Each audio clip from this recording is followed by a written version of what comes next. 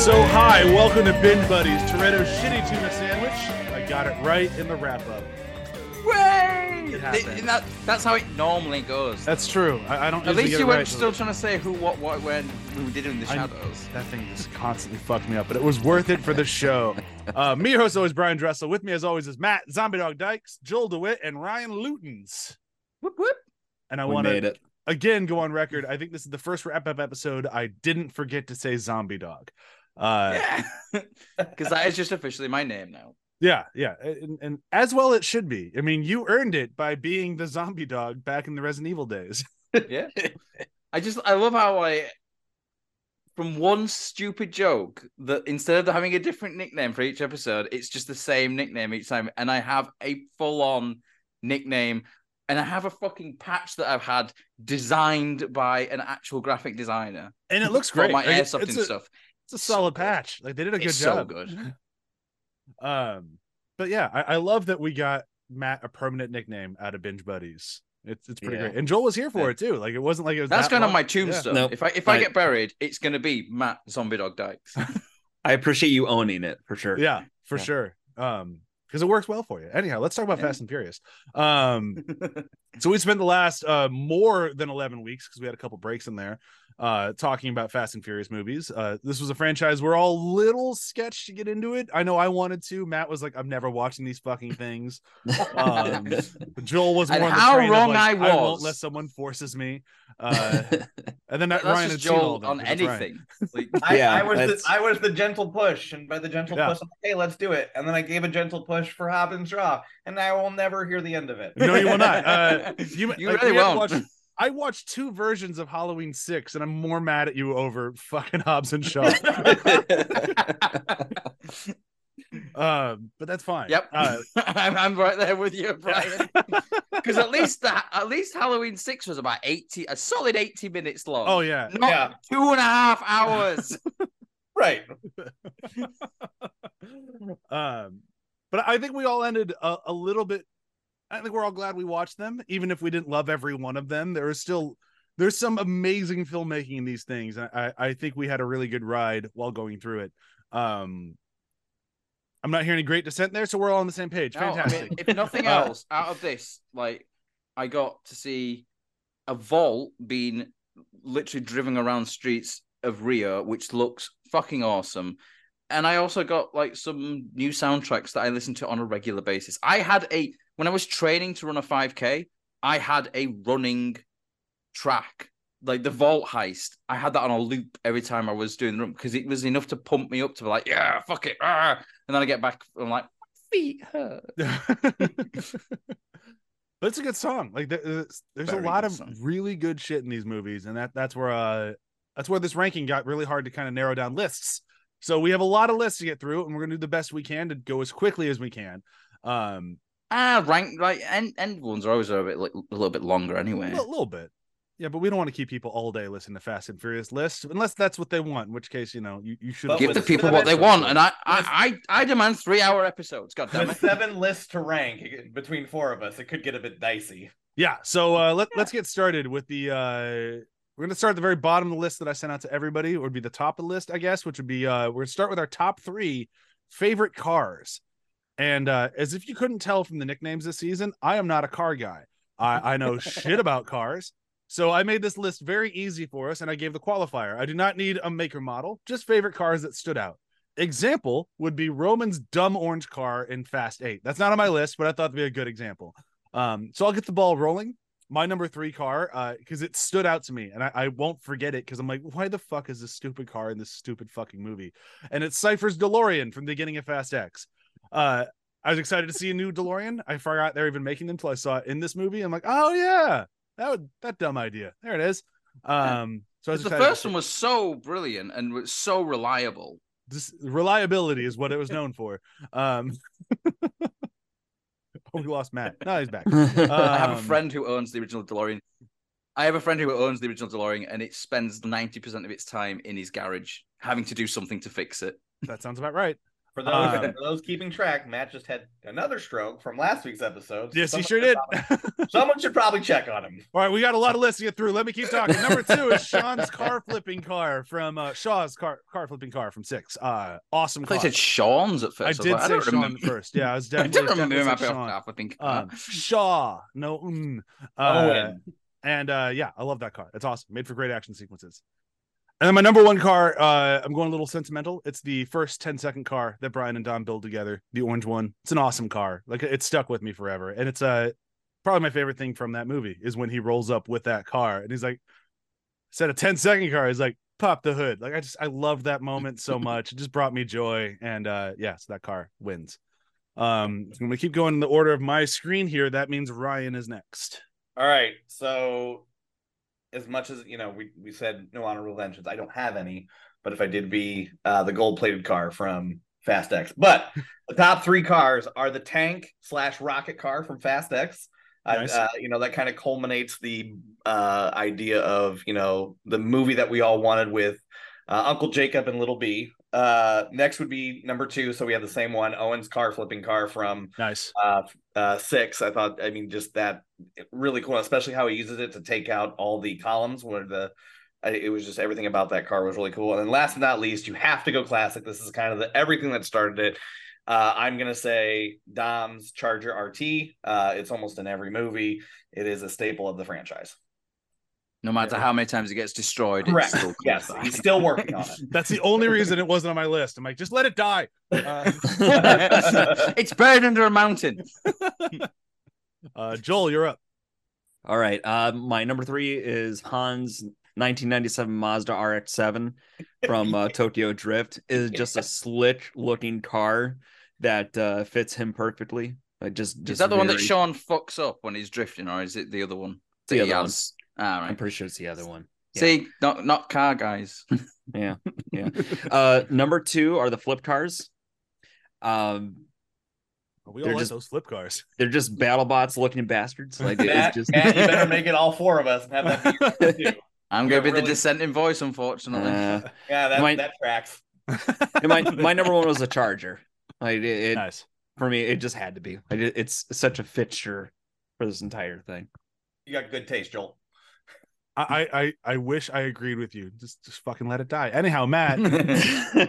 So mine's going to be real quick. Space car, number 3. Cannon car, number 2. Yeah. And number 1, The Rock's big armored fucking vehicle in Fast 5. Okay. Yeah. I considered that. I did. That is a Matt list. It is. I just like the space car, cannon car, the Rock's big armored vehicle in Fast 5. All right. We're moving on to music. This one apparently was very tough for a lot of people. For me, it was very easy. So I've been listening to these songs since these movies came out, and these still 5 are like on all my running playlist, on my driving playlist. I love them. So it's very easy for me. But I want to see how the rest of you struggled and continuing how we usually do. Second now goes first. Ryan, you're up. Okay, so I had a real hard time picking between That's How We Roll, and this just brought back a lot of my college memories, but so I went with this one and not That's How We Roll, so I could be shooting myself in the foot. But the Gasolina remix that was featured in Fast X, man, it was just a good remix. Everything, it just brought back a lot of memories. Number 4 is 6 Days from Tokyo Drift. That song is it's so good. It has a very great underlying tone, and just the way they use it in the montages, perfect. 3 is going to be See You Again by Wiz Khalifa. You got to have this on your list. This is the song. It is a perfect tribute to Paul Walker's character and the send-off that they give him. If this song is not on all of your lists, anyway, moving on. Number 2 is Danza Kudrow. Yeah. Is that on 5 or 6? I think it's on. That's in 5. It's on 5. So, that's right. So 5. That song is it's synonymous with the movies it plays in later. And then last but not least, my favorite is the one I've talked about in other episodes. From part 5, We Own It. I just love that song. It's catchy. I just like it. So that's mine. That's my list. Joel? Okay, I was one of them that struggled with this mostly because there's a lot of good music in this series. You could do a whole list or series of articles about like top Fast and Furious music that isn't the headliner stuff. But I veered towards the probably stuff that's more often thought of. Number 5, Tokyo Drift. I just think that does such a perfect job at the start of that movie, giving you the sense of like you're in a different place, you're out of your depth. This is whole new jungle territory, and it's just very catchy. And even though I don't understand any of the lyrics, that they got the right tempo and tenor, so very good. A lot stuff. of them are English. Yeah. Number 4, Chronolocura from Fast 6. This series likes to do a lot of Hispanic inspired or kind of mariachi style music, and I think this is probably one of the cleanest tracks where they've done that, and it has the right flow and tempo of. Number 3, Act a Fool, because how do you not have Ludacris on your list? I don't. I feel bad now. I do too. Number 2 is Failbait by Deadmau5. I like, he's always a very solid musician and this tracks. And then number 1, See You Again. It's tied too much to a very tender experience, and it's hard not to include that. I made a mistake. My top one was on 6, so that's my bad. That's a good list, Joel. Matt, let's hear the scores. Yeah, because you'll notice a theme with who does the music, who does the songs that I'm choosing. So coming in at number 5 from Fast X is Won't Back Down, orchestral only though, by Brian Tyler. Number 4, A Completely Insane Plan from Furious 7 by Brian Tyler. Number 3, Dante's Inferno from Fast X by Brian Tyler. And number 2, Downtown Tokyo Chase from Tokyo Drift by Brian Tyler. And that one nearly ended up actually at the top of my list, because Tokyo Drift was the first time in watching these films where I was like, oh, I really like the music in these films. Mm-hmm. Because like it was the first, like bringing Brian Tyler on, I think was the best decision they ever made in terms of like the score.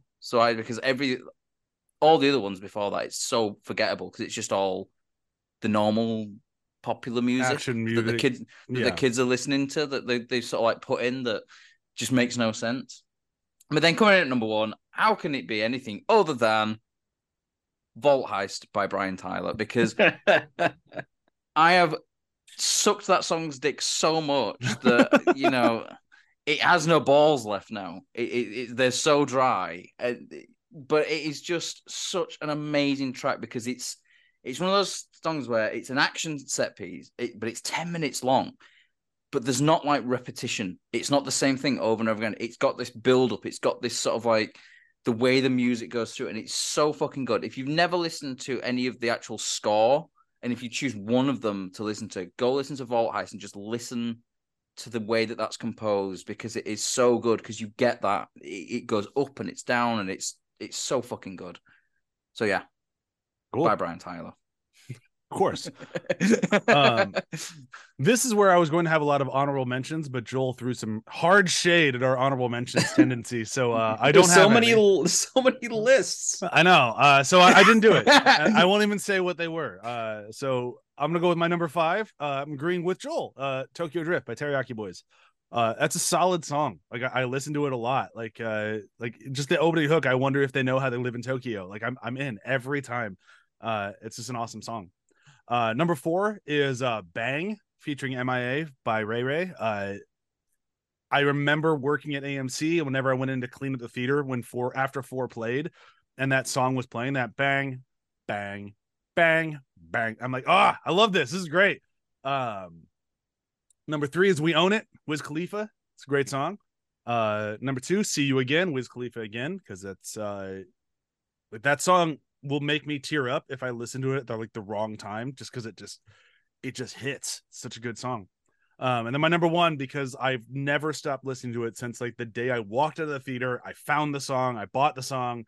It's been constant rotation ever since, Danza Kuduro, because it's just a kick-ass song. Like that thing just gets me pumped up. I can drive down the highway to it, I can run to it, I can read to it. Perfect song. Love it. Maybe don't drive to it, because you might end up getting pulled over for speeding. That's true. Good list. I love that we're all kind of like, we're like same but not same. So this is good so far. Yeah. Really? Even my list. Yeah, but the scores are a testament to I'm telling you, like, good choice going scores. Again, Like, if Joel had let me have testament to the honorable series. mentions, we would have agreed a little bit more. But somebody had to go ruin that. Fuck it. I just think it's quite amusing that, like, everyone's chosen like the popular songs, and like I've just gone fully scores, and you think we've all got very similar lists. No, mine is just so out of left field. Still fits. Still works. You know why? It works It's for still me as music well. from the movies, so therefore we're all on the same page.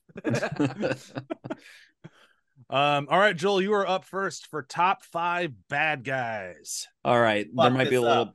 there might be a little bit of squirrely to my list here. So number 5 is Jacob Toretto. Because of his time in Fast X, I couldn't care about him less as the villain in his movie. Number 4 is Hobbs, because in that movie where he was an antagonist, I found himself a lot more of an opposing force and found him interesting as a sort of secondary enemy. Number 3, Takashi from Tokyo Drift.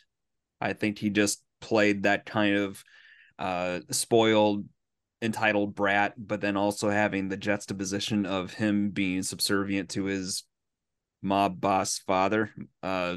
Interesting. And then 2 is Owen Shaw and 1 is Deckard Shaw. And I'll just leave it at that. Not a bad list.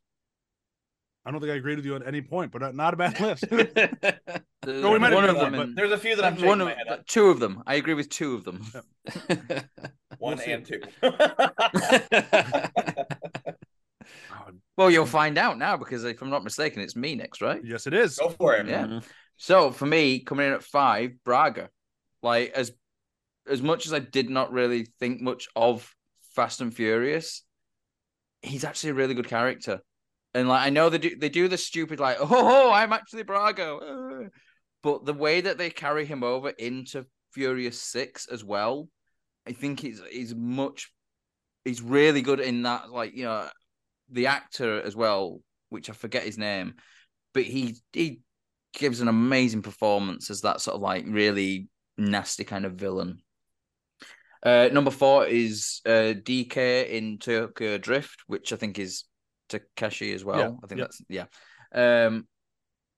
I love that character, and I talked about it a lot on the episode, and you have like, he's such a believable character. He's one of the most realistic characters in this entire franchise, I think, which is insane to think that it's in the film that has basically none of the main actors in, but they got this really good actor, but also really well written and really believable character that is like in front of like the people who he can scare and everything. He's like, oh, I'm the man and everything like that, really kind of like swinging his dick around. But then the juxtaposition of like when he's speaking to his uncle, the big Yakuza boss guy, he is like a small child. He's like, yes, sir, very. And I just love that. And like I said in the episode, it reminded me so much of like characters in Tokyo Vice, which is very grounded and like the fact that a Fast and Furious film is making me think of something so grounded and realistic. Insane. I think it speaks to the scope of the movie, though. Like, the boss needs to match the scope and tone of the movie, and given that this is more like a set of young kids almost on the streets, that it made sense that'd be like it's like being the big bully on the school grounds. Yeah, stick DK in Fast X and you're like, what the fuck is going on here? Right. It fits the film perfectly, and it fits the tone, like his character and everything. I like it. It's a guy trying to play a gangster, but when the gangsters are there, he's a kid. So yeah, well done. Yeah, it's very, very, very well done. Number 3, Reyes in Fast 5. I think he's such a good character. Like, the actor who plays him is so great, but I also think the character, especially I'm assuming I know it's in the director's cut version because of what Ryan was saying. I had no idea that they cut that scene out as well in the bank, and you get so much about it. Like, he's a version of Pablo Escobar, like by their loyalty and stuff like that. And we got more of that kind of like in backstory wise, a little bit from in Fast X. You find out that what he was like, and yeah, I think he's great. What I didn't think was great was the really poor CGI to make him look like he looked in Fast 5 when they shot the stuff for Fast X. Oh my God. Yeah, he looked pretty bad. Didn't even mention that last week, but Jesus Christ, like, slow down on the airbrushing, guys. Jesus. It's like waxworks there. Number 2 is Deckard Shaw. Like, the minute you're introduced to him in that hospital room. The hospital room. Weird fucking hotel, if that's what your hotels look like. It's just so badass. But it's not just like, I'm so fucking cool. It's you're getting told of like what this guy's capable of doing without even having to see it. Because you can then inter like whatever we think of is going to be way better than whatever they could have shot. Like the fact that he went in like a force of nature and just wiped out everyone in this hospital, like every sort of like security guard in this hospital, and you just see the aftermath of the destruction. He's so great. He's such a fucking good villain. And then going at number 1, Dante. Because I'm sorry, Momoa is that film. Take him out of that and it's shite. But he is so good. He is like, he's not just a mustache twirling bad guy though. There's actual character depth and development in there. Like, he has solid reasons behind it. Yes, he has the really insane, like, I'm a villain and I'm evil. But there is actually reason behind it. And you can see there are moments where the sort of the psychotic mask kind of falls a little bit and he shows his real anger at Dom. And it's kind of like, it's so nuanced at times. It's insane to say about Fast X because there's no nuance in any of these films. But then Momoa comes in and just fucking blows it away. Like, I love that character. It is so well performed. So yeah, like that's the only thing that Fast X is coming first on though. Yeah. Likewise. So for my top 5 bad guys, again, Joel's lack of honorable mentions ruined my list. But I'm fine with it. And my number honorable mention had to get moved to number 5 because it's more important than what was number 5. It's a little meta, but it's done more damage, this bad guy, if you will, to the Fast family than anything else, and the more entertaining than most of them. Is it Vin Diesel's ego? Vin Diesel and The Rock is my number 5 bad guy. Because it has done so much damage to the Fast family. Acceptable. I'll allow God. Not alone. That is so good. I thought it was going to be like Vin Diesel's ego, and then as soon as you said it's Vin Diesel and The Rock's feud, I was like, oh. I thought it was going to be perfect. Rock saying some bitch. A little part of me. It could have been The Rock's ego, to be fair. Yeah. But yeah, I think that's done more damage to the family than any of the villains in the movie. So that's what gets my number 5 spot. Number 4, getting far more serious with the list, is Herman Reyes from part 5. Everything Matt said. Matt makes my list a lot easier. Just listen to what he said. Number 3 is DK/Takashi. I'm glad that he's popping up on all of our lists because he's such a good fucking villain. My number 2, I only wanted to pick one Shaw. I didn't want to let 2 of them get on here. So I went with Owen just because as much as I love Statham in this movie, he's so cartoonish. He just pops up out of nowhere all the time. And it just kind of, as awesome as he is, it just kind of took the character in a little bit. Whereas Owen just felt like more of like an actual villain without like that cartoonish superpower. Not saying anything's wrong with that. He's still great. That's why I gave it to Owen. And the reason I only want to have one Shaw on here is because I already had 2 Reyes on here, and Dante is my number 1. I didn't want my 5 list being, or all 4 spots taken up by 2 families. So I had to mix it up a little bit. But yeah, Dante wins because everything Matt said and everything we said last week. Momoa fucking crushed it. Just give me that scene with him and the 2 corpses, and he's already number 1. Oh yeah, yeah. Go ahead, Ryan. So it's probably appropriate that I go last when it talks about villains because I'm the one that says you make a good villain, you make a good movie. So, I had 6, and it took me a little bit to sit there and think about how am I going to make this work because I had, the one time I put my foot down, it's all your fault. We know the one time. It's okay. Listen, just an opportunity to pile on, right? When you Listen, paint a target on your back, we're gonna take shots. Listen, I was able to do it, and I kind of went the route that Bryan did, but I will continue. So here we go. So number 5 is the only thing that makes it from Hobbs and Shaw, is Brixton. I think that idea, just the fact that he does. It's Idris Elba. He does not give a shit. He phoned it in, and he was. It's Idris Elba not actually caring, though. No, it is not. It is not him caring, and it lends to the character. So, I didn't like the whole superhuman, but there was things about him that just kind of were like, okay. So to me, it was fine. There was just things about him that were really kind of menacing, and to see kind of like the pain and the anguish that he goes through to be better is kind of what makes him more on a human scale. Like you kind of relate to him, like he's getting his back. I don't even know, but it is what it is. So he knocked off a Shaw brother, because we'll get into it later. Number 4 is, I think, the only thing from part 2, but Carter Verone. He was at 5 for me until I saw Fast X, and Dante jumped in at number 1. Carter Verone. You've got 2 people, and the next one is Hernan Reyes, but 2 people that have power and know how to use power in a very evil way. And the reason why Carter is less is because he uses more force. Like, he's more of a violent power person, whereas Hernan Reyes is more of a power influencer and gets his way that way. They know what he can do, whereas Carter almost constantly has to show what he does, but he's very manipulative, and I think that's very crucial to what he does in the whole thing and how he flushes out what's going on. So I just thought that was very good.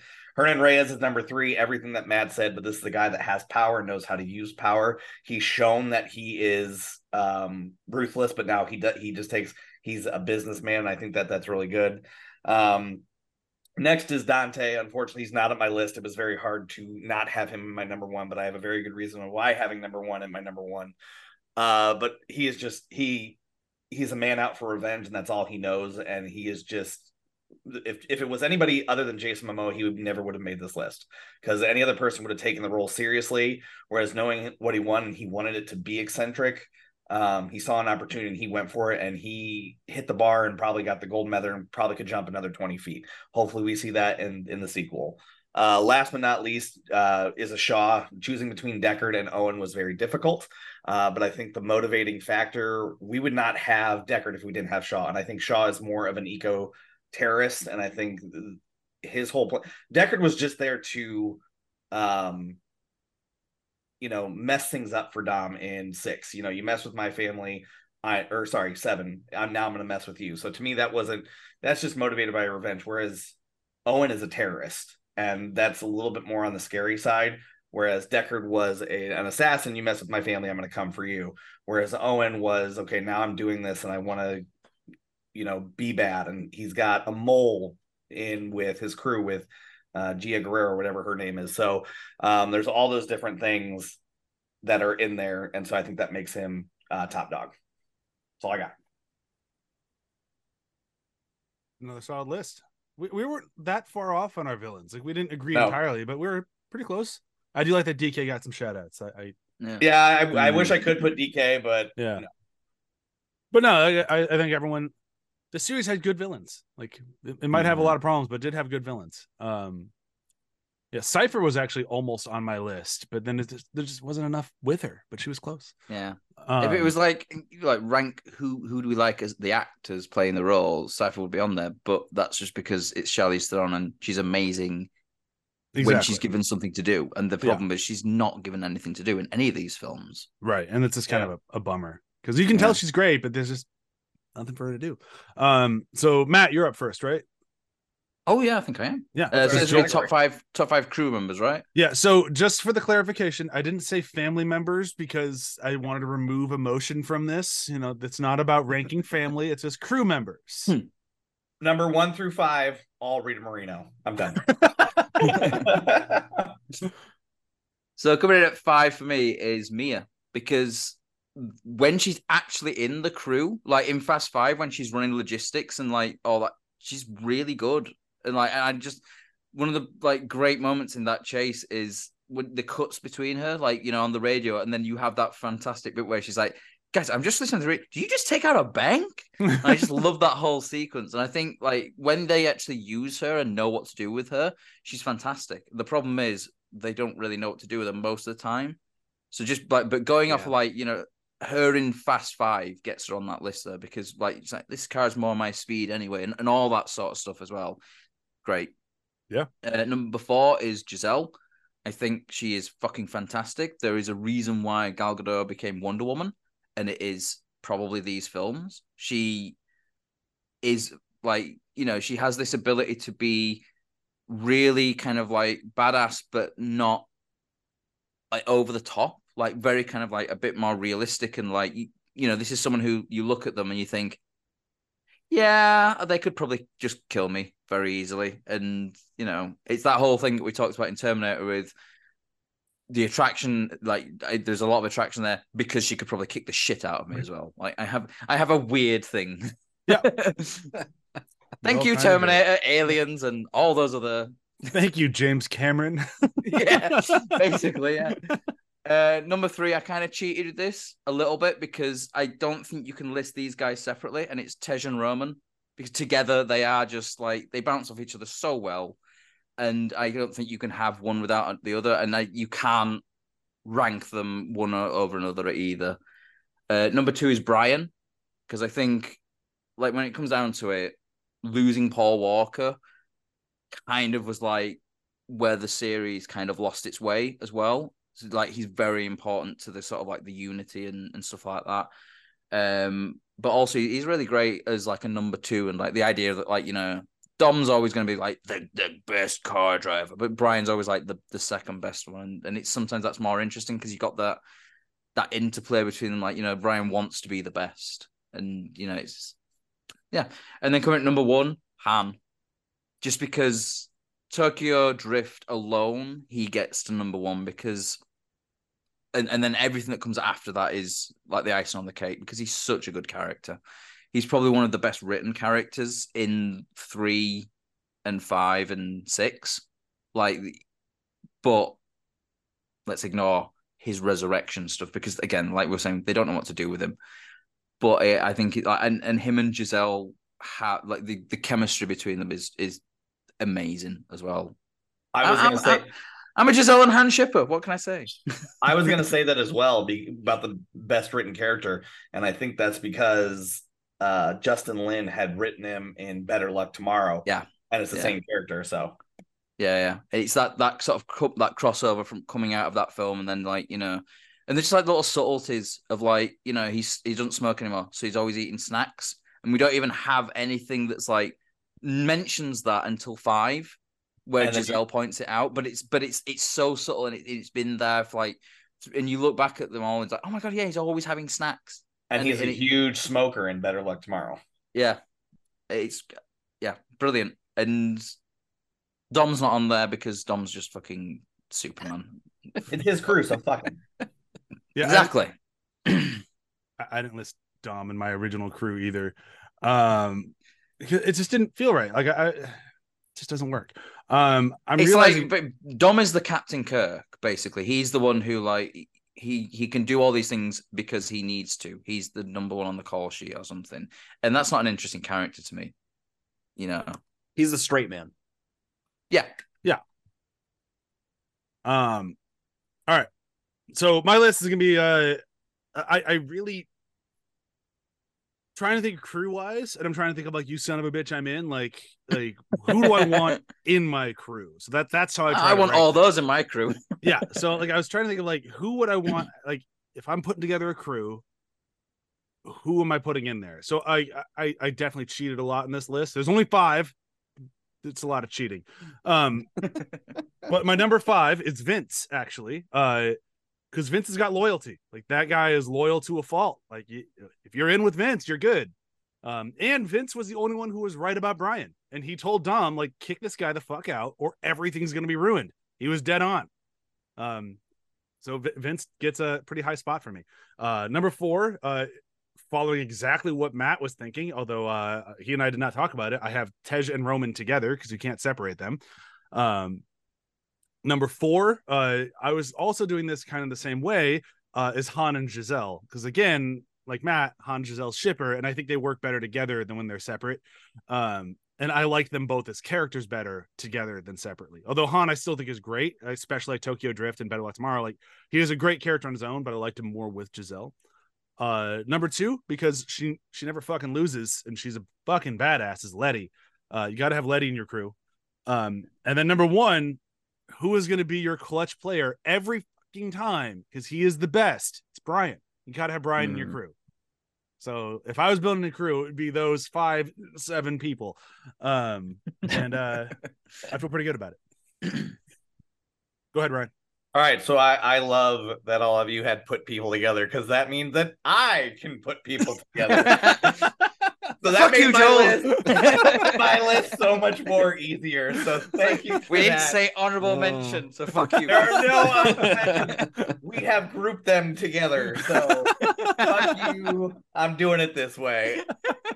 I really wanted to put Mr. Nobody on this, but I really couldn't do it. He's not really part of the crew. He's not really. I thought Quit about that sneaking in an honorable mention. Let's this go. qualifies as an honorable mention. Okay, fine. He didn't say the words, guys. I didn't, but I'm saying Santos and I forget the other guy's name. Rios? Is it? Leo. Santos and Leo. Yeah. Those guys are such comic relief. They go in, they're there when little details aren't thought about. It's Santos and Leo that come through. Yeah. They're the ones that kind of, oh, you forgot about this? We got it. Oh, you want this? We got this. They're great. They have their great comic relief, especially with the whole cooking thing when they go to Vegas and they put everything on black.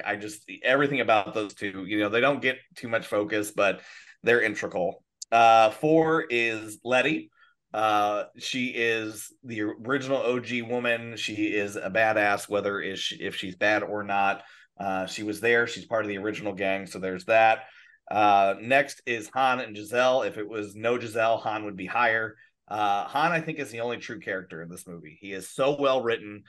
He is a moral voice. He is very, what's the word I'm looking for? Collected. A lot of people make decisions on things, and he's the one that kind of sits and thinks things through. He even shows that in Fast X when he sees Jason Statham. A man coming for revenge, but he's like, I just need to talk to you. Perfect. But Giselle's just a badass, hot, sexy woman assassin, can kill me any day as long as I could. She is the last thing I see. She can put a bullet between my eyes. It's fine. Next is Bryan. As much as I wanted to put him number 1, but Bryan is the one. He was the outsider that came in and became that lifelong friendship with Dom.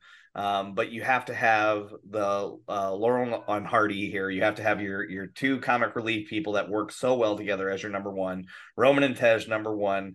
If it was just singles, it'd just be Roman, because Roman in 2 without, I guess Tej is in 2, but either way, these 2 playing off each other is nothing short of fantastic. And it works so well for this film. If these 2 were not featured in this movie, the comic relief, these movies wouldn't be comic. It would just be straight action movies.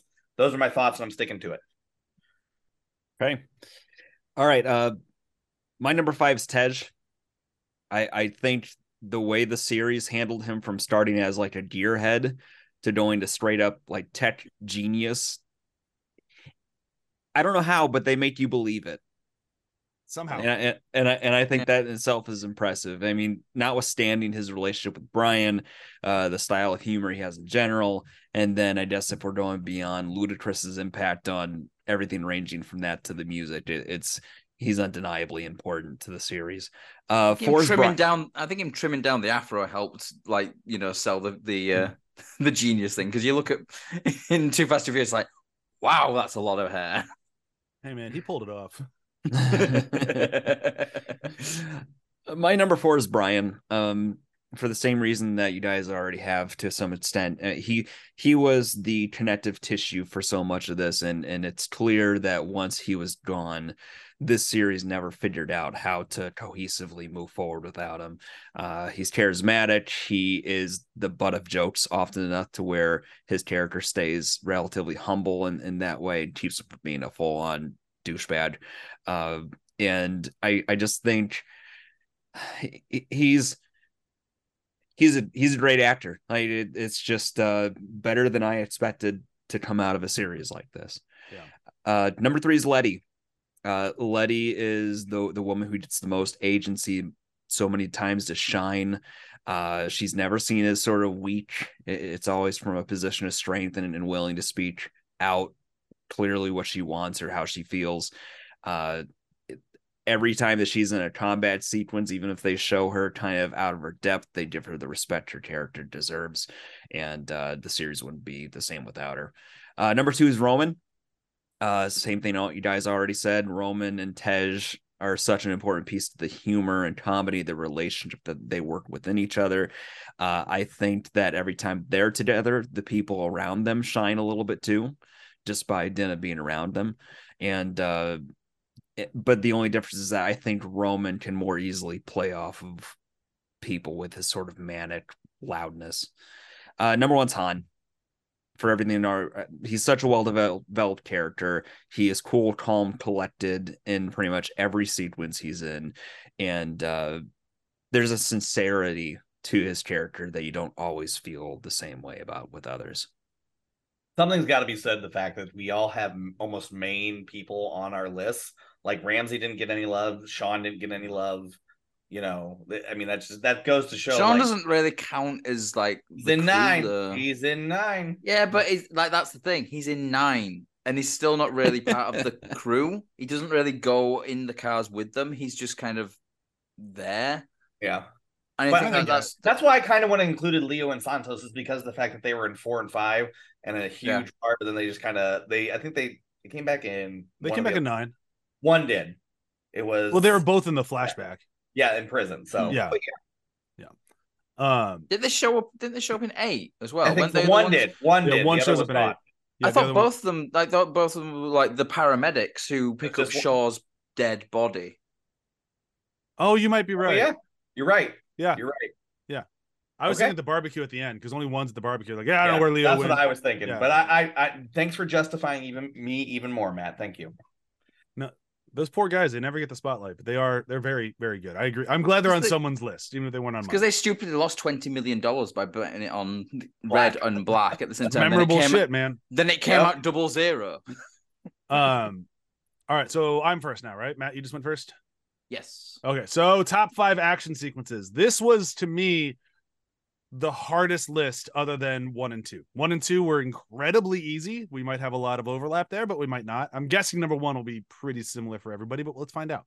My number 5 is the hand fights, all of them in the subway scene in 6 with Han and it's Roman, right? Who have to fight with Joe from the raid, and they just get their shit kicked out of them. Like, no one can know about this. No one has to know about this. Like, no one. And you have all that going on while you have the Letty and Gina Carano fight, like all of that, like those fights all at the same time in the London Underground was really, really cool. And it's very well choreographed fights. I just loved them. My number 4, I did not think was going to be on this list at all because I didn't really like it the first time I saw it. And now, having seen the movie a few times, every time I get to the sequence, I'm like edge of my seat excited for it. And it's the final race in Tokyo Drift. I love it. It's just a really fun sequence of them going down the mountain and then DK being the best. And then he's never crashed on it. He's the only one who has it. Then he's crashing. Like, it's a good race. Like, it's just very, very well done. My number 3 is the plane jump from 7. It's awesome. It's funny. It's cool to watch. Roman getting thrown out of the plane against his will is just, it's fantastic. It makes me laugh. Like, I love it. And it's just like one of those so over the top, but knowing they actually did drop cars out of planes to film them, it's like, okay, no, I'm okay with it. Like, this is way over the top, but you actually did go the extra mile to try to make it at least happen a little bit. Whereas like later in the movie, when like they're jumping cars between buildings, they can't do that shit, but they could throw cars from high up. So they did that. And that just made it that much more enjoyable for me. Number 2 is the entire bridge sequence with the tank from 6. All of it. It's just awesome. Just like top tier action filmmaking. You don't get much better than that unless you're talking about number 1 with the bank heist. The vault through the city of Rio is just some of the best action I have ever seen in a movie, full stop. So I'll happy to go next because my 1 and 2 are the exact same as yours. Yeah. All right, and my number 5. So number 5 is I literally had to flip a coin between the subway fights and the raining cars when we see Vin Diesel in his full villain mode. But yeah, the fight sequence between Letty and that character, and then Han and Roman fighting that other guy, man, that's just the best fighting that we have in the entire series, is just in that sequence. I thought that was fantastic. Number 4 for me is the runaround during the finale of God's Eye, where Demon Khonshu has the God's Eye and he's trying to track Ramsey at the end of 7. Of course, you've got all these different characters doing different things. You've got Bryan fighting Tony Jaa. You've got The Rock coming with a firestorm cannon to take down the chopper. You've got Dom versus Deckard, which is a huge fight.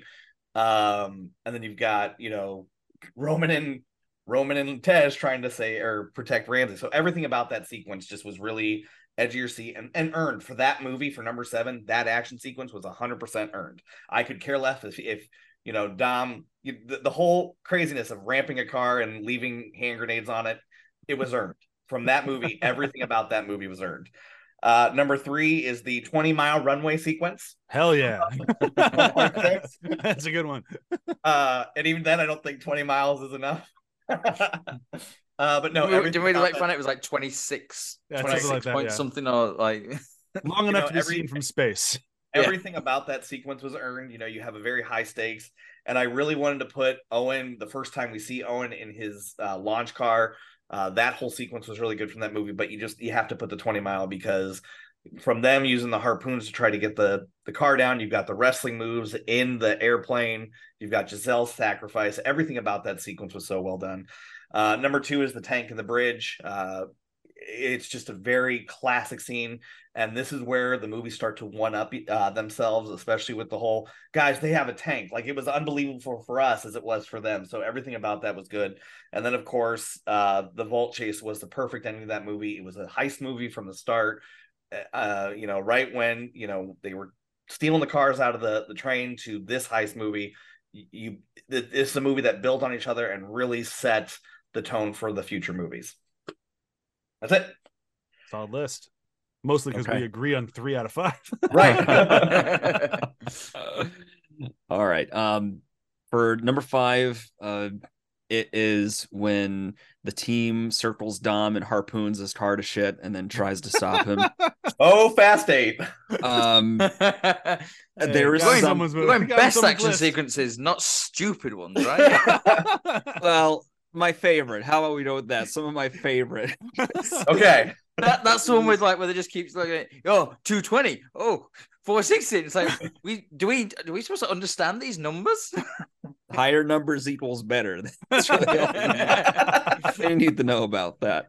I won't go any further into that. Number 4 is the first race in Tokyo. There's something just so delightful about him doing such a terrible job and leaving his car in tatters and then still coming out of it smiling, even though it's like the opposite of he came out smiling because it wasn't his car. Yeah, probably. But it's a good sequence, and it's just a lot of fun and funny in that to start with. Number 3 is the tank sequence, for what everybody's already talked about. Number 2 is actually when Bryan and Roman do the drag race at night for the pink slips of the muscle that's a cars. good one. Yeah. That it's just one of the, to me, it's tough to compete against that in terms of drag races. A lot of the drag races, it's like the banter back and forth between each other before and after the race is some of the best stuff. And this is one that's clearly there's a lot of cool stuff happening and a lot of smart, mind game stuff going on in it. And number 1's bank heist. Yeah. I won't even go farther. We all know. Nobody watches part 5 and goes, that part sucked.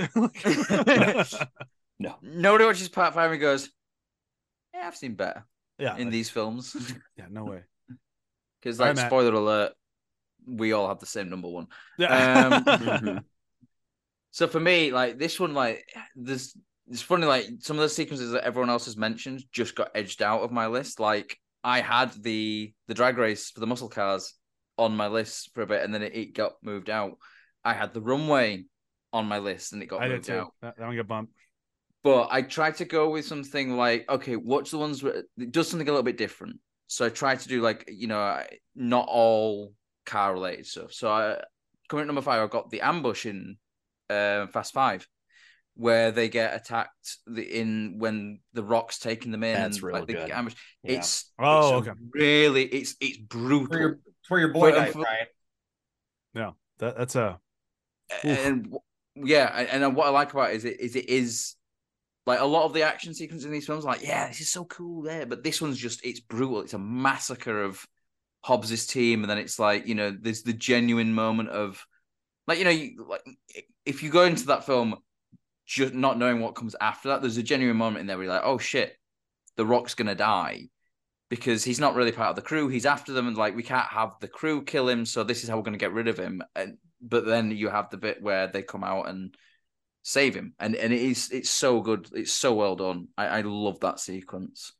The coming at number 4 is the underground fight in Furious 6, was it? Yeah. Fast 6 or whatever the fuck they call it. They've changed the name so much. They've just gone back and retconned them to Fast and Furious 6 now. It's so good. Like, it's brutal. It's a hand-to-hand combat, and like going down, like they're falling down those concrete stairs, and they're going, oh my god, that I can almost feel how much that would hurt. Like, I've been downstairs like that in the underground. My feet have literally touched them. Like, they're solid. Like, they ain't hot. They're not hollow little bits of plates that they put on. That's solid concrete that was like laid in the 19th century or something. Like, some of those tube stations go back that far, and it is just the idea of like falling down those stairs in the middle of a fight, unbelievable. And then you've got like the juxtaposition of Roman and, was it Han, who were fighting the other guy, and like that is just, again, it's brutal and like, but it also has that comedic element, and I just think it's so good. Number 3 is the Tokyo chase in Tokyo Drift, and it's the one where DK is chasing them and then Han dies. I just think the way it's shot it's like where Sean starts drifting, and you have that beautiful overhead shot of Tokyo, of the car going around and the crowd literally partying. Yeah, it's cool. There's so much, like, this is like Justin Lin's first film in this, and he's like, you can tell that he's got something to prove, and it's just so well choreographed, and it looks fantastic. And the music in it is amazing. Like, there's a reason the music for that sequence ended up on my list. It's so good. Number 2 is I'll literally read out exactly what I wrote. Tank. So yeah, yep. That's number 2. And number 1, Vault Heist. Like, we've all said like how much this is amazing. It's because it's not just like that. It's a cool action. It's also really clever because you have like, guys, you just got yourself a 10-second window, and like, okay, well, what they're gonna do? What are they actually doing with this? And then it's so well cut. Like, you have them go under the bridge, and then you see them coming out the bridge, and you've got the truck that they actually swap the vaults out with coming out, and there's the sheet still on the front of it, but you don't catch it the first time because you're focused on the cars. But it's kind of like they're not trying to like hide it from you. It's kind of there. It's like if you pick up on that, it's like why is there a sheet on the front of that?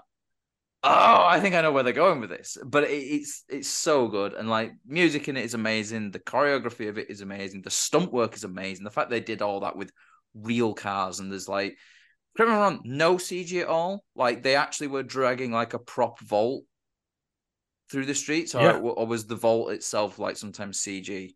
I mean, there's definitely some CG mixed in, but they did a ton practical. Yeah, like the practical effects in that is amazing. Like, and then you've got the bit where it looks like they're about to get caught, and then you have Roman and Han coming in and like smashing the cars, and like, nice to meet you, officer. And again, it's the sort of the humor comes out. It's so good. I can watch that sequence over and over again, and just enjoy the hell out of it. So good. Right, I'll stop talking now. All right, so that was I went first on that round, so that means Ryan is up first For quotes? for All right. quotes. This very well could have been the Roman show. It was very hard to knock this down. So number 5 just kind of encapsulates Roman for who he is, and I had to give him his own. But number 11, my ass. It's after Mr. Nobody ranks all the members, and he was told he was number 11, and he comes and saves the day. And I just thought that was good. I'm a huge for number 4. I'm a huge fan of the villains. I've said it before, and I said it again. And there's nothing more menacing than at the end of 6 when you see Jason Statham get out of the car and say, "Dominic Toretto, you don't know me, but you're about to." Cut to black. There was, I mean, that sets up a lot of things that happen in a great movie in part 7. So there's that. Number 3. I love number 3 so much, just because the way it's said by the actor and how it was kind of alluded to earlier in the film. But it's my only Bryan quote. It's "Cars don't fly, Dom. Cars don't fly." That's a real good one. Oh, it's just so good. It's so good because, you know, it's Bryan just like, we're pushing the limits too far on this one. It just, everything about that was great. Number 2 is from my friend Dante is, "Okay, I'll be back, but I'll have someone come back and bury you later." Just perfect, methodical. Everything about that scene was great, and that really just kind of hones his character. And of course, number 1, it has to be said.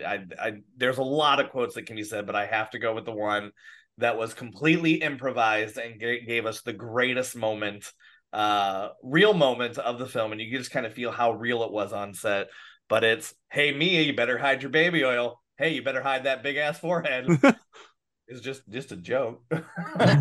So fucking good. So good. That's my quotes, and I'm sticking to them. All right, Joel. All right. My number 5 is "Life's simple. You make choices and you don't look back." I think it's a good Han quote, and they do such a good job in keeping with that character the entire series. It goes back to the sort of sincerity with the wry smile and humor with that, and I just think it's concise and good. Number 4 is baby oil and forehead. You know, it already explained why. Number 3 was "I owe you a 10-second car." At the end of the Fast and the Furious. It's just a very good close loop moment and good callback to earlier in the movie. And it's perfect bow tie on the end. Number 2 is Bryan and Dom at the end of 4. "You know, I would have won that race if you didn't cheat, right? You hit your head pretty hard." That's a good one. And number 1 has to be "Bullshit, asshole. Nobody likes the tuna here." Why did I not think of that? We're done. Cut it. Why did I not think of that? It's just stick with me forever with these. Oh man. All right, Matt. So coming at number 5. "Well, thanks to your botched Berlin job, you all made Interpol's top 10 most wanted list." Top 10? That's all right. "Well, not you, Roman." "What do you mean?" "You just missed the cut. You're 11. I love that. And just it's like the look on Roman's face throughout that entire thing just makes it as well. Number 4, and Mr. Nobody again, actually. And I think it's such a cool line. And I just think it's great. It's like, "There's a war going on between shadows and ghosts like me." I just think it's so like, kind of like sets out what these films are going to become now. Like, you know, this more clandestine things, like, you know, also kind of pointing out as well, like, yeah, we're not street racing anymore. We are going more into this kind of, you know, espionage element, I suppose. Number 3 is Roman in Fast 5. "See, now I know why I always get in an accident. You can't even drive a remote control car." Number 2, it's so good. This whole thing. So bear with me, it is a bit long. Oh no. "You got special plans? Big day? You're gonna invite us all out? Better make sure you get her a big rock, man, because she doesn't look like she'll be that easily impressed. And if it's not a big rock, you better be big somewhere else. You know what I'm talking about? Oh, that's why all your girlfriends wear so much bling, huh? Damn, Han. He's the man. What's so great about Han as well is that he doesn't say much, but when he does, especially when it's like a cutting, like when it's a clapback or something like that, it's just so like on point. It's fucking brilliant. And then coming at number one, because it's one of the most ludicrous lines in the entire. I just made a joke that I didn't even realize then, but it is. It's one of the most ludicrous lines in the entire franchise, but it fucking works. This better be Guys, a ludicrous line. It actually is. That's why when I said that, I was like, no, I didn't even mean that. Guys, we got to come up with a different plan. They got a tank. Yeah. Yeah. It's just so fucking good. Like that as a whole idea of the fact that they're going up against a tank and cars, and they're like, we improvise from then on. It's like, man. It's a damn tank. That the we do what we do best, we improvise was almost on my list. Like that thing was kicking around on the bottom 5 for a while. It just never quite made it up. That tank quote would not have worked if not as well acted as it was. Yeah, exactly. Ludacris sells the hell out of it. He does such a good job because it's all in the facial expressions, and it's like the beats and the line delivery as well. It's like, guys, you got to come with another problem. And it's like you can almost like in his head, you can see him going, can't believe I'm going to actually have to say this. They got a tank. Yeah. The stage is escalated. And then like everyone gets murdered in that tank. I'm sorry, they didn't jump out of the cars. Like that tank. They jumped out of the cars. They did not. That tank murdered a bunch of families on their way to a nice little holiday. No, they rolled out of the way. They're okay. No, they're soup. All right, here come my quotes. All right, so number 5, from part 2. It's a very, very important quote, crucial to the film. Ejectocito, cuz. I forgot that line. I've loved that line ever since I saw this movie. Number 4, coming in from Fast X. It's just a great fucking line. I even mentioned it last week. Never accept death when suffering is owed. Badass line. Like that's very, just a very good line. And then surprisingly enough, I'm very shocked looking at this. Didn't realize it when I was doing it. The rest of mine are all from part 1. Never thought 1 was that quotable a movie except for this one, which is I live my life a quarter mile at a time. Nothing else matters. Not the mortgage, not the store, not the team, and all their bullshit. For those 10 seconds or less, I'm free. Fuck off. It's a good line. If you say you live your life a quarter mile at a time, everyone knows what film franchise you're talking about. Everyone. It's a good and line. Half of them then vomit. That's their problem. I'm just saying the line works. Number 2 is also coming from part 1, as I said. But this one's a little bit more emotional for me because I thought it was like where I really kind of began to like love their friendship. And it's I mentioned it actually earlier in this episode. It's Pop the Hood.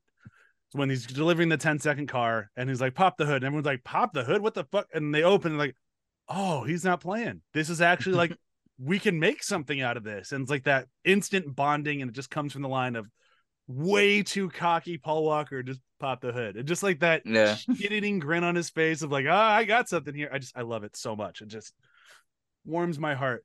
And then very much like what Joel was going with for my number 1, I'll have the tuna, no crust. Without it, there's no Fast and Furious franchise. He doesn't order the tuna, we don't have a movie. So Yep, 100%. I mean, we definitely don't have a podcast name. That's true. I do like that as we did this rewatch, I did not realize that the tuna did come up a few more times. So I was very happy to find out, like, when I came up with this title, it wasn't a complete waste. It was in 7. It was in 7 when he calls Mia. Yep. I'm really glad I ordered that sandwich. It's a really bad sandwich. No, terrible. It's such a bad sandwich. Made me feel so much more validated for naming our show shitty tuna sandwich. All right, Joel, you get the high honors of you get to go first for the rankings. This is gonna be interesting. Okay. My 11 was Hobbs and Shaw. Yes. I'd be hard pressed to choose anything else. Sorry, Ryan. I don't hold you personally. You don't know what for good movies are. It's fine. But you wouldn't be the first one to say that. But But Hobbs and Shaw is something that should have been a knocked out of the park in paper, and they don't know how to handle those characters in a way that gives them a new movie series or references back to the original series in a way that works. So much wrong with it. Number 10 is Fate of the Furious.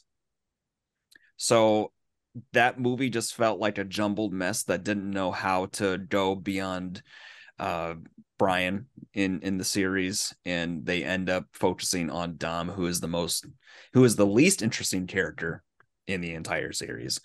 And it's all the worse for that. Number 9 is Fast and Furious, or Fast 4. I think its biggest sin is that it's just kind of boring and too dark with not enough fun in it.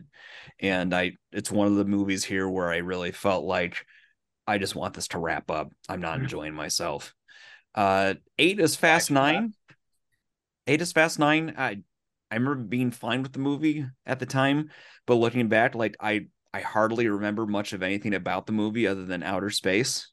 And so because it wasn't very noteworthy for me, it sort of just fell towards the bottom there. 7 is Fast X, for all we talked about last week. It's not a necessarily good movie, but it was fun. One person made that entire movie worth watching. 6 is Too Fast, Too Furious. Because even though it'd be like this is on Comedy Central on a Sunday afternoon after you've been drinking too much, it's not a good movie. It's fun. It's fun, and it introduces Roman, which is important. 5 is Fast 7. I think they did a decent send-off with Bryan for what they could. I like Deckard Shaw. Obviously, the introduction of that and him being such a great character throughout the entire thing made it a pretty good movie. 4 is The Fast and the Furious. I probably think of this movie a lot more fondly than, say, Matt does.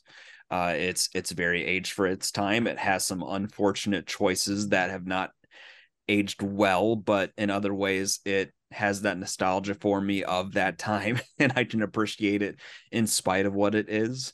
And you can see from the start that Vin Diesel and Paul Walker have that chemistry that carries through the entire thing.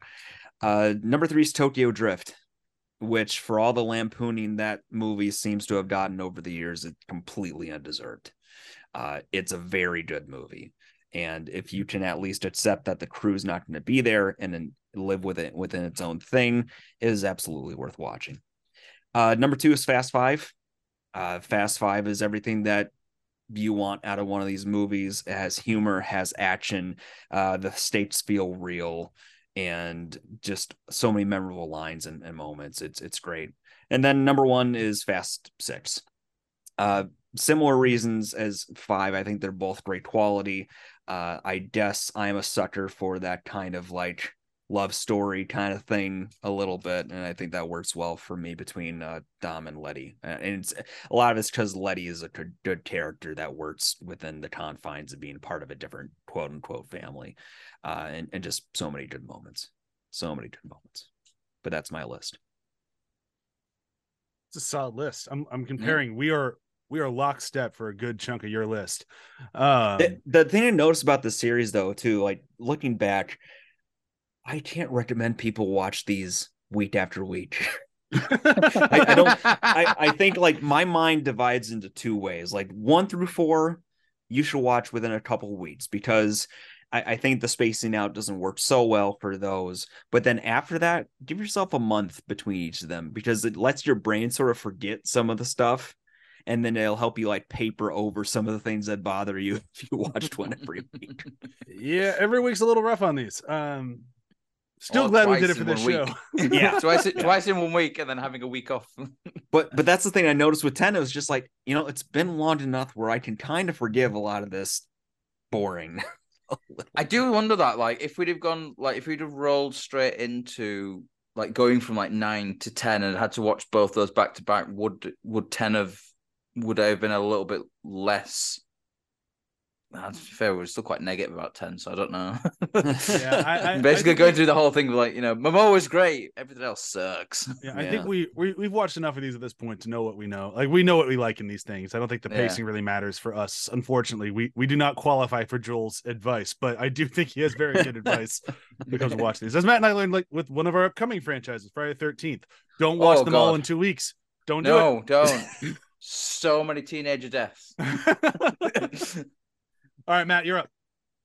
So I'm going to do my rank from the top to the bottom because I think my bottom is going to be a lot more surprising. You have a surprising bottom, do you? Oh, yes. You know it. So coming at number 1, Fast 5. Like, the amount that I have just gone on about how amazing this film is, it's always going to be the top. The vault chase is the best action sequence in the whole film. And we're coming to these films for the action. And what's great about the rest of Fast 5 is it all kind of ties very well together.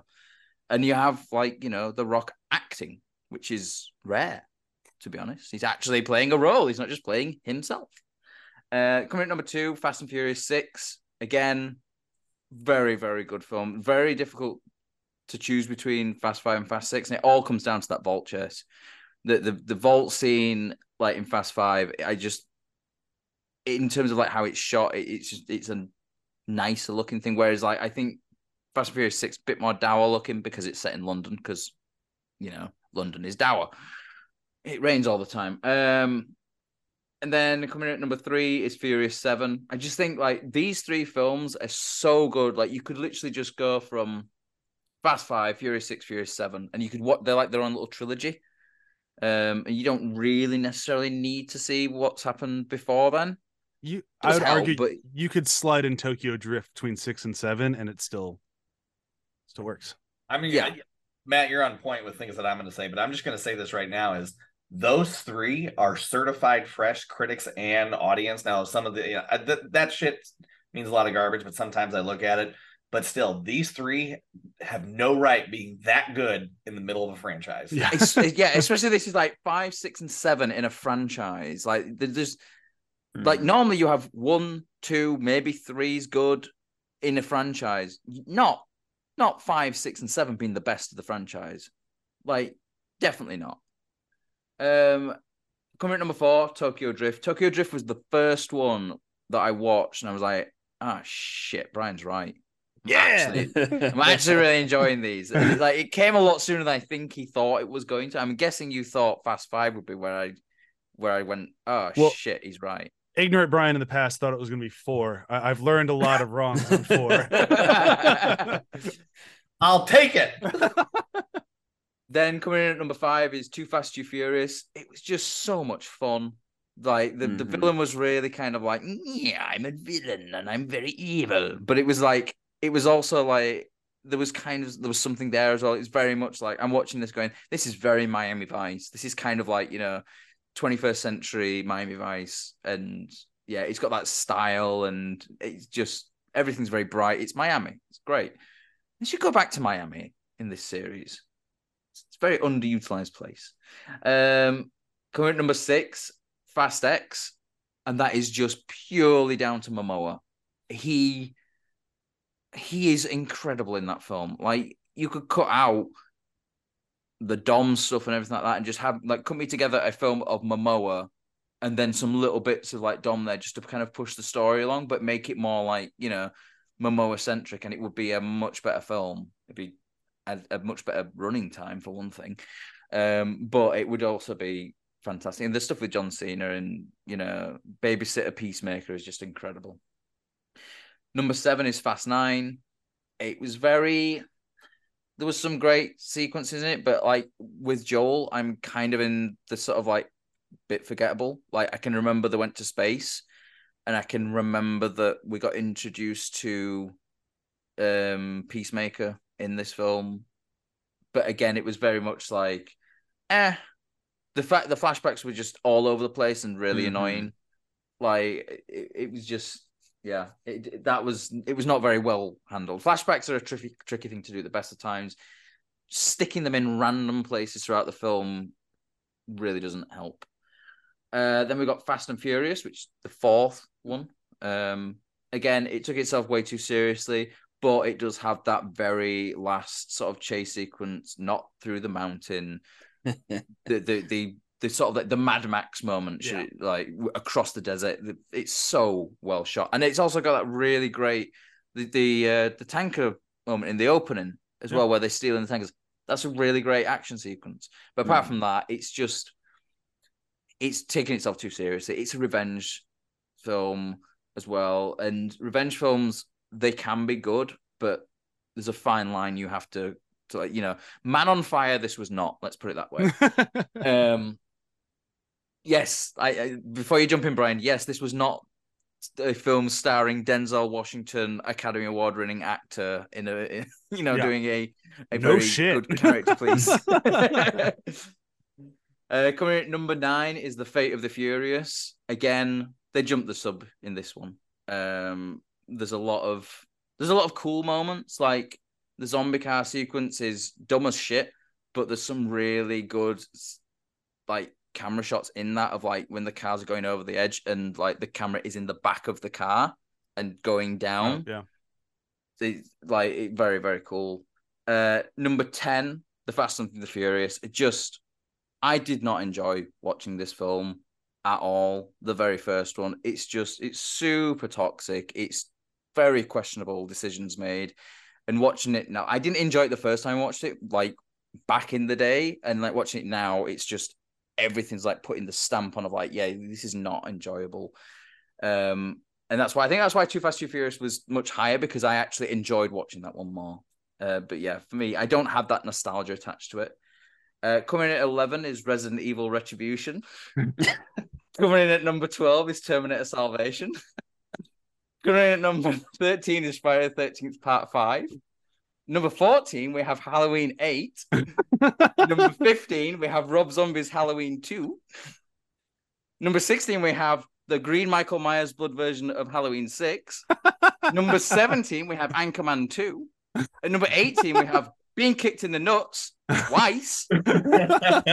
Number 19, we have Stargate Origins. Read my Stargate article to find out what a pile of dog shit that is. And at number 20, we have Hobbs and Shaw. For those of you that are keeping track, check out the Hobbs and Shaw's cold opening for that. Why this list matters. Yep. So yes, out of 11 films, I had a list of 20. Okay, that makes a lot more sense. I'm like, he said Hobbs and Shaw wasn't in 11th place. Where the it wasn't. That's why. Dead last. It's so bad he had to bring in other movies from different franchises. And Being Kicked in the Nuts twice.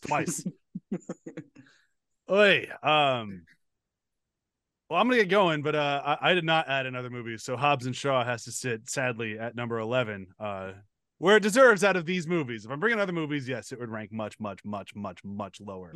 But that's not what we're doing. If you're paying attention to our list, you're gonna find that mine and Joel's is shockingly similar, but I'm gonna stick with it anyway. So my number 11, of course, is Hobbs and Shaw. I'm willing to let Ryan off the hook for making us watch it, though, because I do think his reasoning was right, and we should have included it from the beginning, now especially having seen it.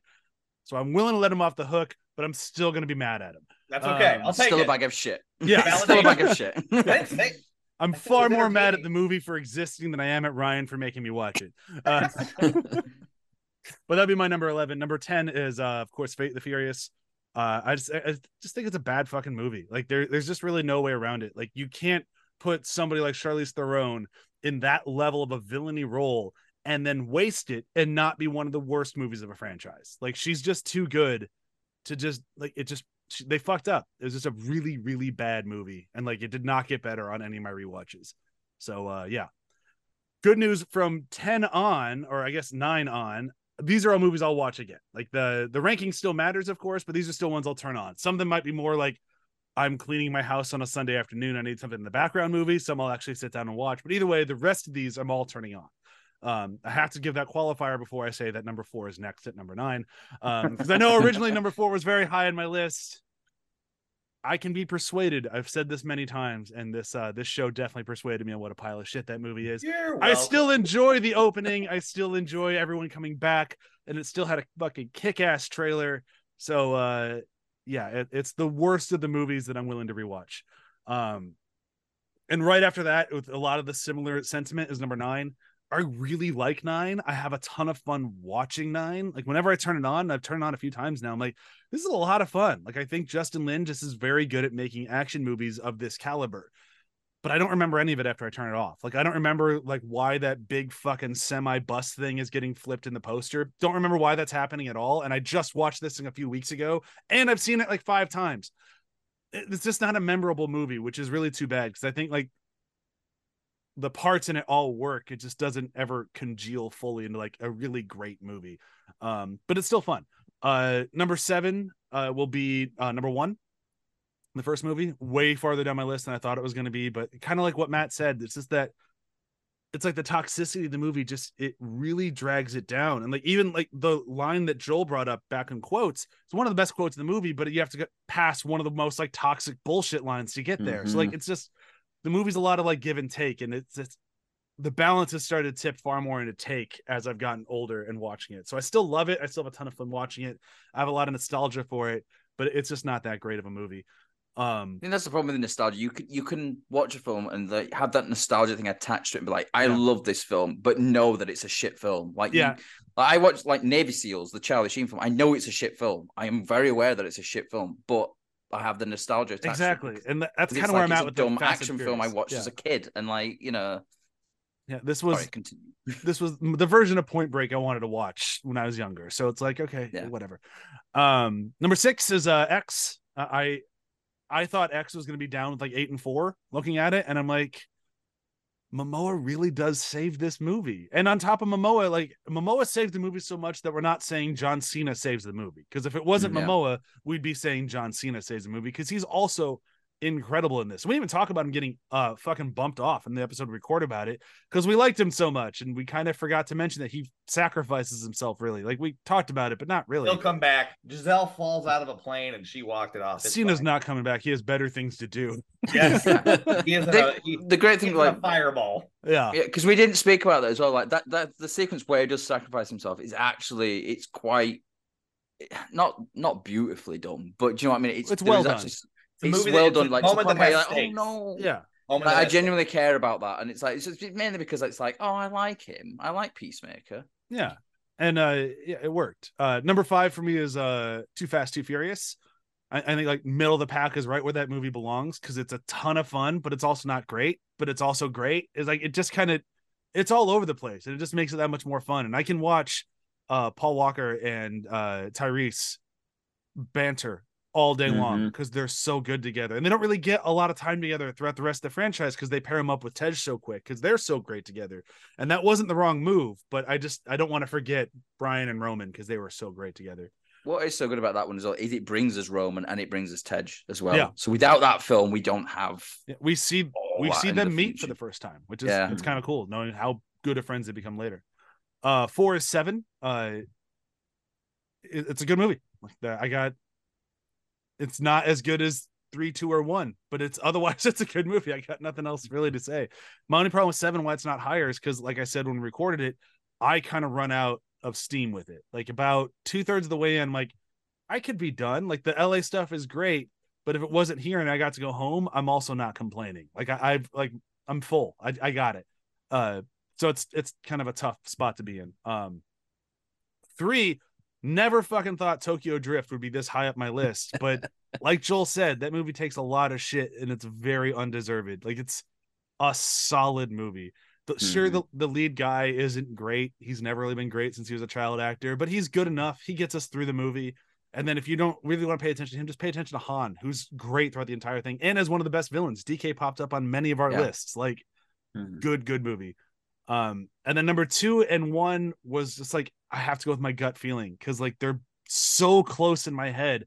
I go for the one that, like, which one do I enjoy beginning to end, and I like all the highs and lows throughout of it. That'll be number 1, whereas 5 gets number 2, just because the whole movie is good, but the whole movie is pretty standard heist movie. I've seen it. It just has the best ending out of any of them. Like the vault heist at the end is some of the best shit ever, but the rest of the movie is pretty boilerplate heist movie. So it might do it better than other ones, but it's still a heist movie. Whereas 6 is just a fucking party the whole way through, and it's just an awesome party to be invited to. So that's why 1 gets the very, very tiny edge. to 6. So it'd be 6, 5, 3, 7. I can scroll 2x1948. Fuck you, Hobbs and Shaw 11. And yeah. So I agreed with Joel on everything, but like Fast and the Furious. yeah, that's about it. Yeah. And then I think we rank 7 a little differently, but otherwise, yeah, like we're To be almost fair, I think our like 6th, 5th, and 6th and 5th for us are the same place. And I'm actually reconsidering where I put Tokyo Drift. I think I may bump that to 3 and put Fast Furious 7 at 4. Because I think I kind of forgot all the stuff we've talked about in this one, where it's like, you know, Statham just pops up out of nowhere randomly. Yeah. And I think actually Tokyo Drift is better because of it doesn't have that. Yeah. But I've already made my rankings. Yeah, and, you've already gone. You didn't get the luxury of being able to change numbers while people are talking like I exactly. did. It's set in stone. It's set in stone now. But I actually I agree with everything you said about like Tokyo Drift should be higher on my list, and I genuinely think it should be at number 3 because it's a really great film. It's probably one of the only ones that I will probably rewatch in full. Yeah. Like if I'd probably rewatch Fast 5 at some point, but I'm mostly going to just rewatch the Vault Chase from that. Yeah. Whereas Tokyo Drift, I will probably rewatch the whole film because it's actually like a solid film. And like in terms of like, if you take it outside the Fast and Furious film, just make it its own thing, it's still a solid film. And that's why 6 got the edge to me, because I'll watch the Vault Heist, but will I watch the whole movie as much? Maybe not, but I'll watch all of 6. 6 I'll turn on for the whole thing because it's great the whole way through. But Ryan, got to finish this thing up. So, you know, I could sit here and put, you know, Supercharged, which is the prequel to 2, and I could put Los Bandoleros, which is the Vin Diesel directed movie before 4. And then I could also put in, oh man, what was the other one? Better Luck Tomorrow, because it's all in the same universe. All of those movies would go before 4, and they're short films, except for Better Luck Tomorrow. Fuck 4. It is a horrible movie. I would say it's better than Hobbs and Shaw because at least it is Hobbs and Shaw. I get is Rock's vanity project. 4 is actually trying to take itself seriously and be a Fast Furious movie. Like, so which one gets last place? 4. God damn you. I can't believe you feel that way when we have that sequence of Vin Diesel doing forensic science at a crash scene. Like, I know. How could you discount that? Nothing. I'd rather sit through that than The Rock in a fucking hula skirt or whatever the hell he's wearing. This is what I'm going to say. Nothing in Fast and Furious, which is 4, because there's no "the" in there. Fucking stupid way to title a movie, is earned. Nothing in that movie is earned. Nothing in Hobbs and Shaw's earned. Hobbs and Shaw didn't learn its right to exist, man. Yeah, exactly. Hold on. I'm not done. Yes, you are. You may be right. I'm going to mute him. You failed. What I will say about Hobbs and Shaw is that at least it has Shaw. Jason Statham makes up for those things.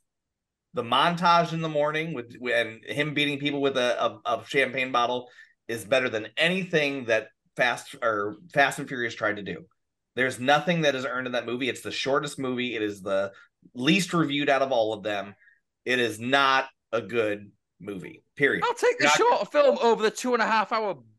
You're not going to change my mind. Either way, you're not going to change my mind. The villain is better in Hobbs and Shaw. I gave it the Fast 4, but either way, is number 10 Hobbs and Shaw at least? Yes. Fucking okay. But yes, 10 is Hobbs and Shaw. It's Hobbs and Shaw it's not a good movie. Thank you guys for watching it. I think it's part of the universe. But to me, 4, it's just I can't like there's nothing good in 4. There's nothing good in 4. No, I can't think of a good thing. I literally cannot. The CGI is so bad.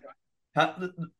Okay, that may be the case, but I think of that final scene in the tunnels, and it's just there's nothing that is earned in this movie, and it gives us Giselle, thank you, but she's better in 5 and 6.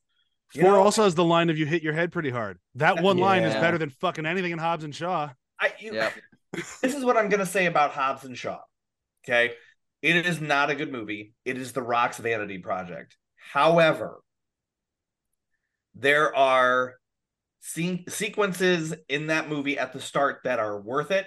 Then the movie falls apart at the end. I will tell you that, and I've said that probably on the show. With the cars being linked together and things like that, I just can't.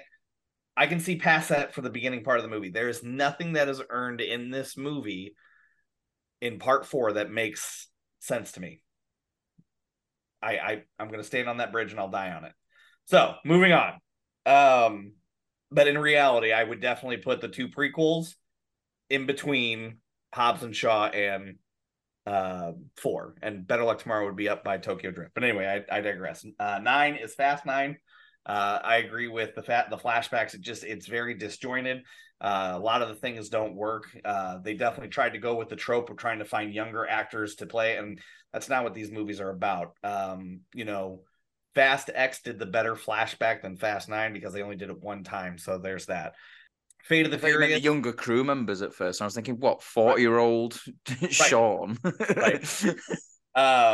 So Fate of the Furious, I think you're 100% right. It jumped the sub. It lacked for no Paul Walker. It was trying to overcompensate with a lot of things that just didn't work out. Next number 7 is Fast X. Dante is the only reason why that movie is as high as it is, period, end of sentence. Too Fast, Too Furious is number 6. The reason why that is because, it gives us Roman. It really starts to build the crew aspects, and it's got a very good villain, and then you have Eva Mendes as the eye candy, and she comes back in later movies. This is where we really start to go back to when they start to make things relevant in, when they start making family worth a thing in 5, 6, and 7. The only thing that is relevant in part 4 is that Letty's alive and Braga. That's it. Whereas other movies, you're pulling different things out as well. Tell me I'm wrong. No, when other shit movies have more things that they can pull in than just a bad guy and Letty's alive. So for even the filmmakers didn't want to come back. You're not on 4 anymore. Move on. Okay, so there's 6. Okay, top 5. 5 is Fast and Furious, just because the very first one, because without that, we would not have this series. I know that the first one is flawed, but without the first one and building that bond, you would not have the rest of the series. 4 is Tokyo Drift. This is the Season of the Witch type of one. They tried to go in a different direction. It's not necessarily a good movie, but in the world of Fast and Furious, it is a very good movie. I would also link that up with the prequel of Better Luck Tomorrow, where we get the character of Han and his womanizing, chain smoking, and then we see that it is good. But Tokyo Drift is number 4, and I think it's a movie that does not get the credit it deserves. Top 3 are 7, 6, 5, so 7 at number 3. Rightly so. It's definitely a movie that's jam-packed with a lot of action, and I said that at the very end with all the things that are happening. It is Paul Walker's last movie, but it's just it's trying to do so many things, but the action is there. Again, these top 3 movies do not deserve to be so high as they are in terms of quality.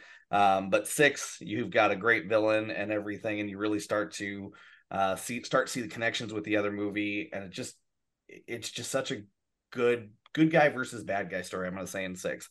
And last but not least, 5, when you have 3 movies in between, all of these movies were rotten, all of them, 4 being the lowest Rotten Tomatoes score. You did it. But to bounce back the way that they did and actually make the stakes higher and have such a good payoff at the end, you wouldn't expect that from a Fast and Furious. You wouldn't pull the rope-a-dope, like we do with the vault with the garbage, the garbage collecting, whatever it's called, the garbage truck. Bro. Jesus Christ. But yeah, everything about that is just very good. I know that my having number 4 would be at the bottom, but man, I don't think you can argue how good 5, 6, and 7 are, and I'll leave it at that. Compare it to the last series that we covered that had a 5, 6, and a 7. Halloween. Yeah. Like, They were trash. they were awful films. Yes.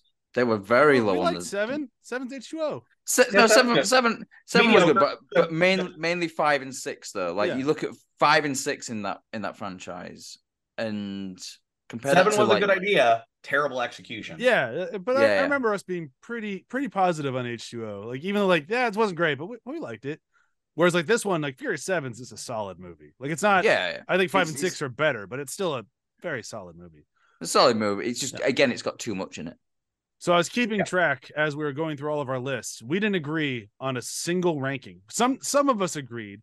We got the closest on 3, 2, 1. Whereas both Joel and I ranked number 3, and possibly Matt, if he redid his schedule, 3 at 3.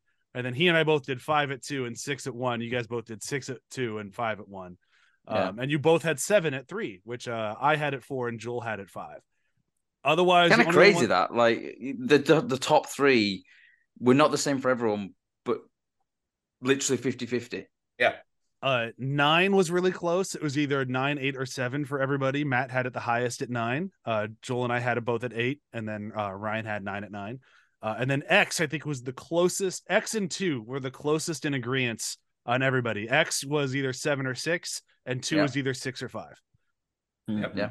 All kind of tracks. But it's interesting when we do these rankings. Like, for how much we argue every episode, we end up usually agreeing. I think what's quite like you could put all that into some sort of like spreadsheet thing as well, and there'd be some way of working out like an overall ranking or something. Yeah, I'm sure we think could. That would just take more effort than I'm willing to put in. Oh yeah, I'm not suggesting we do that. Yeah, we would all agree on Hobbs and Shaw if Ryan wasn't fucking so hard against poor movie number 4. I mean, my Hobbs and Shaw was at number 20 on my list. Yeah, There's only 11 films. At least there's action in Hobbs and Shaw. There's action in 4. Yeah, Yeah. And it's better directed action in 4. it's definitely Bullshit. better directed. Definitely Bullshit. better directed action. Bullshit. Either way, I really enjoyed doing this Fast and Furious franchise. This was a good one. Am I wrong? Like this is a fun one. No, I mean, it it was was a good. it was a good call. I mean, Yeah. it took us a couple of years to actually get there to do it because of conversations we had where you're like, I don't know if I want to do it if you're going to be that negative. Yeah, because of Matt. This took so long to get here because of Matt. But yeah, well. then fuck we brought you. on Ryan, and I had more weight on my side to actually like fight for it. So it's all been a long con to get. And Matt I changed your opinion on 4. So And you changed my opinion on 4. Not that much though, because you didn't change it to the point where you think it's that Hobbs and Shaw is better. That's fine. I'm not saying Hobbs and Shaw is a Oscar worthy movie like Fast 8 is. Hobbs and Shaw makes Fast 8 an Oscar winning. It does. It really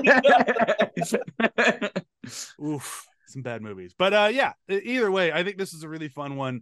And I like because we did have a roller coaster of quality, and this time it wasn't related to horror, which has been every other time we've done these. This one had it's a little bit different of a roller coaster where they're good in the middle somehow. I'm really like an actual roller coaster. We'll see. Our next binge is. I mean, I think that all 4 of them are quality films. Now, do I think the second one is definitely lacking? Yes, because I think they have a nutshell that they have to fit in. But man, 3 and 4 are so good. So I want to do my brief experience with John Wick. I saw the first one and went, "This is great. I don't need any more John Wick." So it'll be interesting. I did the same thing, and then I went to 2 just because it was out, and I'm like, all right, I might as well go to 2.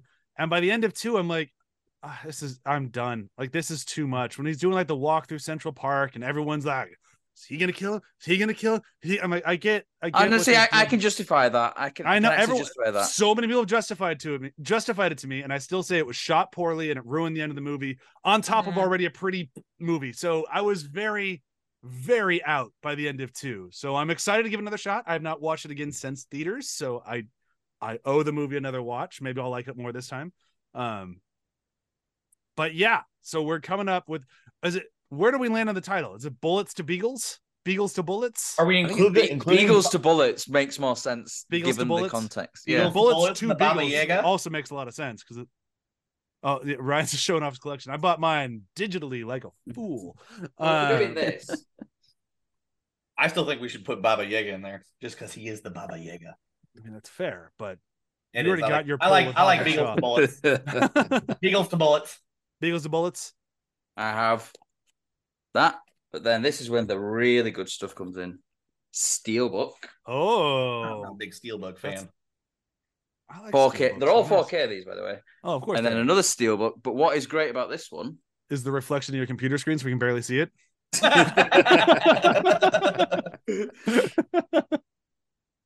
That is pretty cool.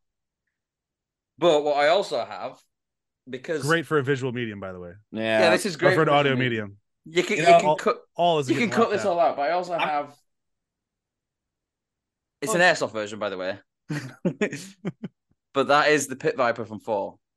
You know, And it's very nice. it's not looking. It's an airsoft version because I can't buy a real gun in this country, and B, I can't afford $8,000 on a gun. That's fair. I'm gonna stand behind you and just when we get to 2, I can't wait to because I can't stand Ruby Rose. Like No, me neither. Like, Yeah, there's no, a she's lot not good too in I it. don't like, but I'm gonna give it a shot. And I haven't seen 3 or 4, so this is the most blind I've ever been going into a Binge Buddy season. So I'm very excited for that. I think like 2 is a better film when you've seen the rest of it. Yeah, I think it kind of makes sense as to like where they start pushing the world a bit more, and then it's fleshed out more in 3 and 4, and it is better. Okay. because I like the storming of the Continental. That was one of my favorite sequences. It's But very good. Get into that when we get into the show. Yeah, we're getting to that Yeah. next. So One of my favorite sequences in the whole series, though, is actually in Fuck! 2. I opened the door for Matt. He's you going. did. Don't but get him going. He won't stop. Very Here, I quickly, can very mute him. quick. Hold One on, of I my can mute him. favorites. One of my favorites. And there he goes. Great. And So sorry, Matt. I don't know if he's trying to shoot me or Brian. I gotta ask him to unmute and see if that works. But I'm just so glad that worked. I've been wanting to mute somebody since like the dawn of this show. Trying to shoot both of you. You both deserve a bullet. All right, so we got to say our farewells to Fast and Furious, and be sure to tune in next when we talk John Wick, and then when we talk the next franchise after that, because we have it planned. I'm not going to say it here, but I just can't believe that we have another one already planned, and then I already have the one after that I want to do. I'm going to say, but potentially a third. You haven't told us, but you said I that you haven't have told the you guys third what the next right? one is, but yeah, I've got like a whole bunch of shows lined up, which is new for Binge Buddy, so we're prepared. Not our style, so we're going to see. I'm going to say this is weird. I don't like this. I even sent out a worksheet for today's episode. Like, I didn't just send out like a Facebook message, just like make a list.